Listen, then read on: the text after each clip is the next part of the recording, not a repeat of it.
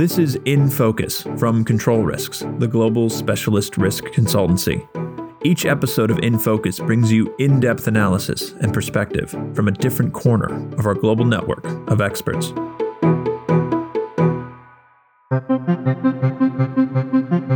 Hello and welcome to this podcast from Control Risks, the global specialist risk consultancy. I'm Barnaby Fletcher, and this is our regular series of podcasts exploring the impact of COVID-19 on sub-Saharan Africa. As we record this on the 1st of June, the number of confirmed COVID-19 cases across sub-Saharan Africa have broken the 100,000 mark. The number of fatalities is approaching 2,500. The curve of new cases recorded across the region still remains relatively shallow compared to what we saw in Europe or the Americas, but overall it also doesn't show much sign of reaching a peak. There are, of course, some good news stories and some more troubling indicators across different countries. Now, this pandemic has come with a range of associated risks. We have previously talked a bit about some of the political challenges it is causing, a topic actually that we'll explore in more detail in future updates. But today we are talking about the security environment in Africa and how that has been impacted by this pandemic we find ourselves in. To discuss this, I'm joined by Vincent Rouget, who heads our analysis team for West and Central Africa, and Tim Cox, one of our partners for West Africa, based in Lagos. Vincent, I'm going to go to you first and ask if you could provide a brief overview of how COVID-19 has affected the security environment across sub-Saharan Africa. Hi, Barney. Sure. I mean, the impact has been significant, and as we would expect, it's pretty much unprecedented that governments in this region have had to close borders, restrict movements for such a long period of time. And that when that first came in the end of March, we really feared that it was going to be a significant backlash on security. Perhaps, in fact, the impact hasn't been as bad as we initially expected. When it comes to unrest and the practicality of locking down your populations for such a long period of time, governments have actually been fairly pragmatic about how they've been doing it. They've kept some markets open, for example, in some countries. They've been quite quick at lifting some restrictions in others. So we haven't necessarily seen the backlash against restrictive measures. When it comes to incidents targeting foreigners, that was a concern at the beginning. At the end of the day, we've seen a few isolated incidents here and there of foreigners being accused of spreading the virus, but it really hasn't been that significant overall. And there was also a concern that COVID-19 would completely disrupt the response of some governments against terrorism. And in fact, what we're seeing is that counterterrorism operations, for example, in Somalia or in the Sahel, do continue, that there is still a level of cooperation that can be achieved between regional armies, and that some of the leading operations, for example, the French-led Opération Barkhane in the Sahel, haven't stopped. So overall, I don't think we've seen yet necessarily the worst of the security consequences of COVID, but for the time being, they have been manageable. And that's a pretty positive overall picture. But how much is that varying across the continent? I mean, if you take South Africa, we've definitely seen security incidents caused by COVID-19, but we've also seen a lockdown-related fall in some categories of crime, such as murder. In other words, it's not necessarily a worse security environment, but a changed one. Is this the case everywhere, or are there some countries or regions where there's been a more sharp deterioration? So I suppose let's take a look at urban areas first. And there's been quite a lot of countries where we have seen the crisis really add more tension than previously to the relationship between government security forces on one hand and population on the other. Places like Nigeria, for example, have seen a few incidents of police, heavy-handedness in enforcing restrictions.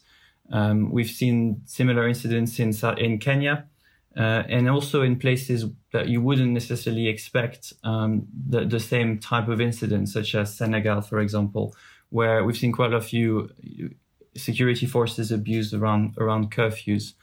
There's not necessarily hotspots per se, like places where security has considerably deteriorated in response to COVID-19. But there's certainly some of those countries where COVID-19 has introduced and will introduce an extra element of tension in that relationship. Tim, analysts like me and Vincent spend our time understanding the trends in security threats, but you and our colleagues focus on crisis and security consulting, are experts in helping the clients mitigate those threats. Could you give us a sense of how client concerns have shifted during this pandemic? Sure. Thanks, Barney. Typically, when we're looking at crisis events, we view them through the lens of the 3 Rs, i.e. the readiness, the response, and then the recovery phase. And I think this crisis is no different. Before we entered into this period, we were doing a lot of work with clients around helping them to develop resilience within their organizations and prepare for an eventuality which would lead to wide-scale business disruption. The event that transpired was somewhat unusual in that it didn't have the usual geographical parameters, meaning that many of our clients found themselves stuck between the option of staying in countries where the healthcare systems were less developed and they faced the risk of a rapidly deteriorating security environment, contrasted with the prospect of returning back to parts of the world where the healthcare systems also were struggling to deal with the issue at hand. So during the response phase, a great deal of the advice and guidance that we were providing was quite tactical in nature. It was about relocating employees, securing assets, helping businesses essentially wind down and move into a comatose state to enable them to put everything on hold while they managed and dealt with the impact of the crisis. I think now we're starting to come out of the other side and we're starting to see much more focus and far more strategic thinking around what the recovery will look like and how businesses are able to get back to work, get their employees back to where they want them to be, and ultimately how to adapt to the new world that we find ourselves in. What kind of recommendations are you giving to clients in terms of that adaptation you talked about, or in terms of dealing with some of the challenges that you and Vincent have mentioned? Well, I think the first thing is an acceptance, which is there is increasing consensus around that there will not be a return to business as usual as we knew it before the COVID-19 crisis. At least we're not going to see that in the short term. Most businesses now are recognizing that they face long-term fundamental issues with their operating models, with their supply chains, and with their historical practices of being able to move people relatively freely from location to location or jurisdiction to jurisdiction. So a lot of our advice now is focused on how to adapt to that new reality. What can you put in place to ensure, despite the requirement to go to work and to conduct business, how do you make sure that your people are protected? Especially when we're looking at increased remote working practices, we're looking at assets being held in sites that are perhaps less secure because people are being forced to work from locations other than those which they would usually work for, and how to deal with a wide range of evolving security threats. And I think Vincent's comments are salient and very interesting. We haven't seen the wide-scale breakdown in law and order and the consequent deterioration in the security environment that perhaps some of the more bearish analysts were expecting us to see. But what we have seen is a spike in different types of threats. We've seen an increase in cybercrime. We've seen a significant increase in fraudulent activity, where criminal groups, organized and petty, are preying upon the vulnerabilities that are inherent within this new dispersed remote working system. And so a lot of the advice and guidance that we're providing at the moment is focused upon those new world threats that organizations face and inherently are relatively poorly set up to deal with, because this is a new way of working, a new way of managing exposure. A lot of your work in normal times, giving this type of advice to clients, involves being on the ground, going to a client's operations, understanding the systems they have in place, understanding the local context, and using that to understand what measures will be most effective in mitigating some of the risks you talk about. Just as a practical question, how do you do this in the age of lockdown and travel restrictions? Yeah, it's a great question, and it's a very challenging area for us. We have a significant number of our employees embedded within client projects and client operations across the continent, and many of them have been seriously impacted in terms of their stay in region or stay in country and the longevity of the period at which they've been on duty, because they've simply been unable to travel. And I think one of the real challenges for us as a business and for many of our clients has been adapting to that reality that you just can't move people in the way in which historically it's always been possible.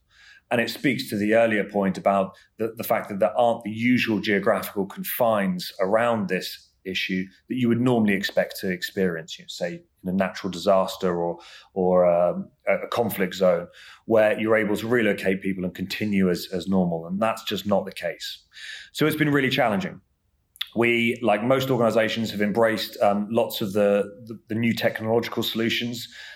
We have been conducting security reviews by proxy, using client representatives to move around an office location or move around a work site, to capture a lot of what's going on by camera and by film and relay that to us.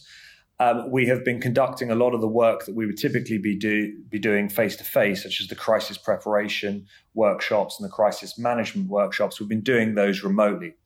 And actually, in some ways, that's proved to be a more realistic playthrough of what it would be like in real life. When a crisis strikes, it's very rare that you can form your crisis management team in quite the way that you would want. So it's actually adding or enforcing a bit more realism into the scenario.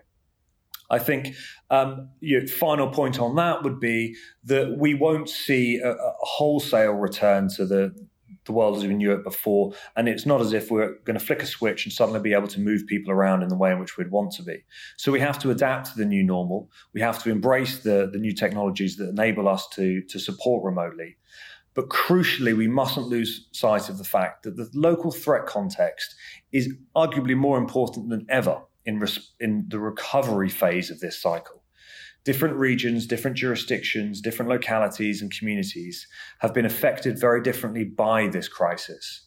And so the world in which our clients are stepping back into might not resemble the world that they knew at a local level just a mere 6 months ago.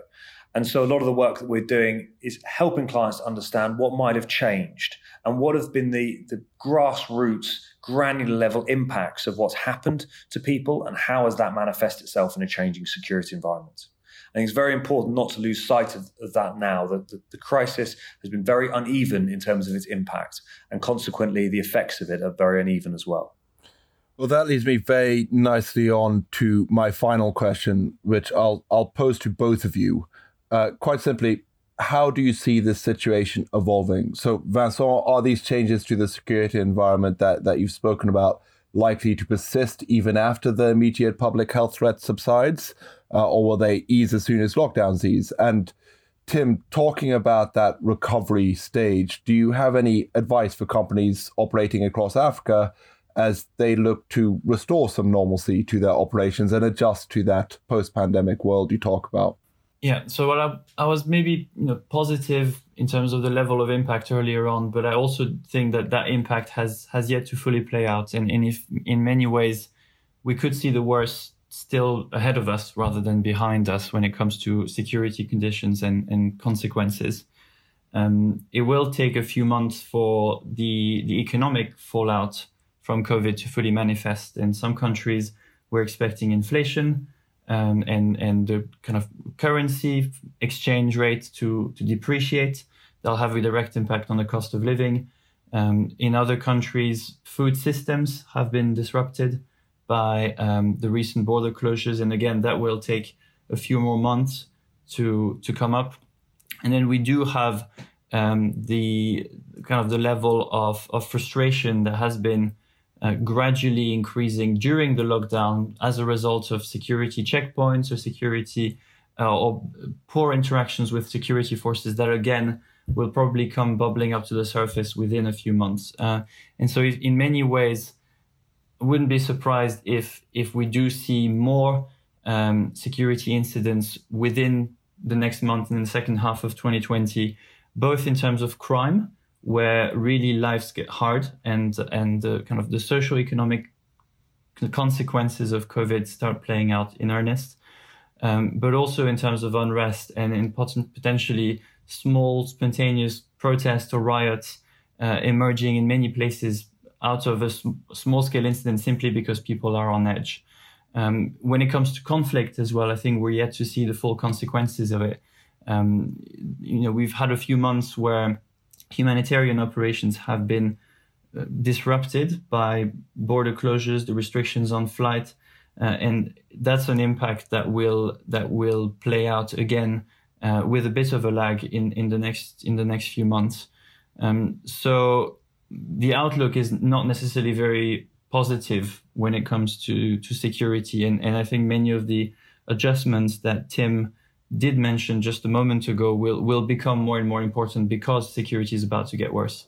Yeah, I would absolutely agree with that. And I think to compound that, if it's a way of putting it, one of the expectations on many businesses that are returning to work will be that they will have to do more with less, both in terms of the resource available to them and from a budgetary perspective. And when we look at the very real, very human impact of this crisis on the ground here in parts of the continent, this also has to stack up against the very real economic hardship which a lot of businesses have faced over the last few months. And as we see a winding down of government subsidies across the world, as we see an expectation that the businesses will return to something resembling business as usual, so we also see a contraction in terms of budgets, in terms of discretionary spend, and in terms of the resources available, both in terms of financial and in terms of manpower as well. So one of the real challenges for businesses coming back into this post-COVID world that we're eagerly anticipating is going to be getting more done with less capability and less resource. And that's going to lead to budget restrictions in some of those parts of business which are so important in terms of understanding what's going on in the local environment, in terms of mitigating the enhanced risks that companies face and that people face. And it's really, really important that businesses don't lose sight of the fact that the security threats that existed before, if anything, have accentuated, and we've seen that pretty much across the board. And they're going to be facing very real challenges on the ground. And that is going to be set against the backdrop of not having the same capacity and resource to be able to mitigate and manage those risks. So it's very challenging times ahead, I'm afraid. Tim, Vincent, thank you very much for taking the time to discuss this. An article providing more detail on the security situation across Africa is available on our website.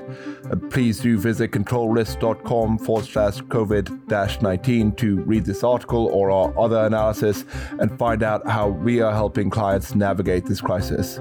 And please do reach out. In the coming episodes, we'll be discussing the impact of COVID-19 on upcoming elections in Africa, the current and future status of lockdown measures, and the role of continental or regional bodies such as the African Union. Until then, I'm Barnaby Fletcher, and thank you for listening to this podcast from Control Risks. If you enjoyed what you heard on this episode of In Focus, make sure to subscribe wherever you listen. And be sure to subscribe to our other podcasts as well, such as The Global Insight, our fortnightly panel discussion exploring the impact of the most pressing issues on global business. All of our podcasts are available wherever you listen. Just search Control Risks. You can follow all of our analysis and find out how we are helping businesses build organizations that are secure, compliant, and resilient by visiting controlrisks.com.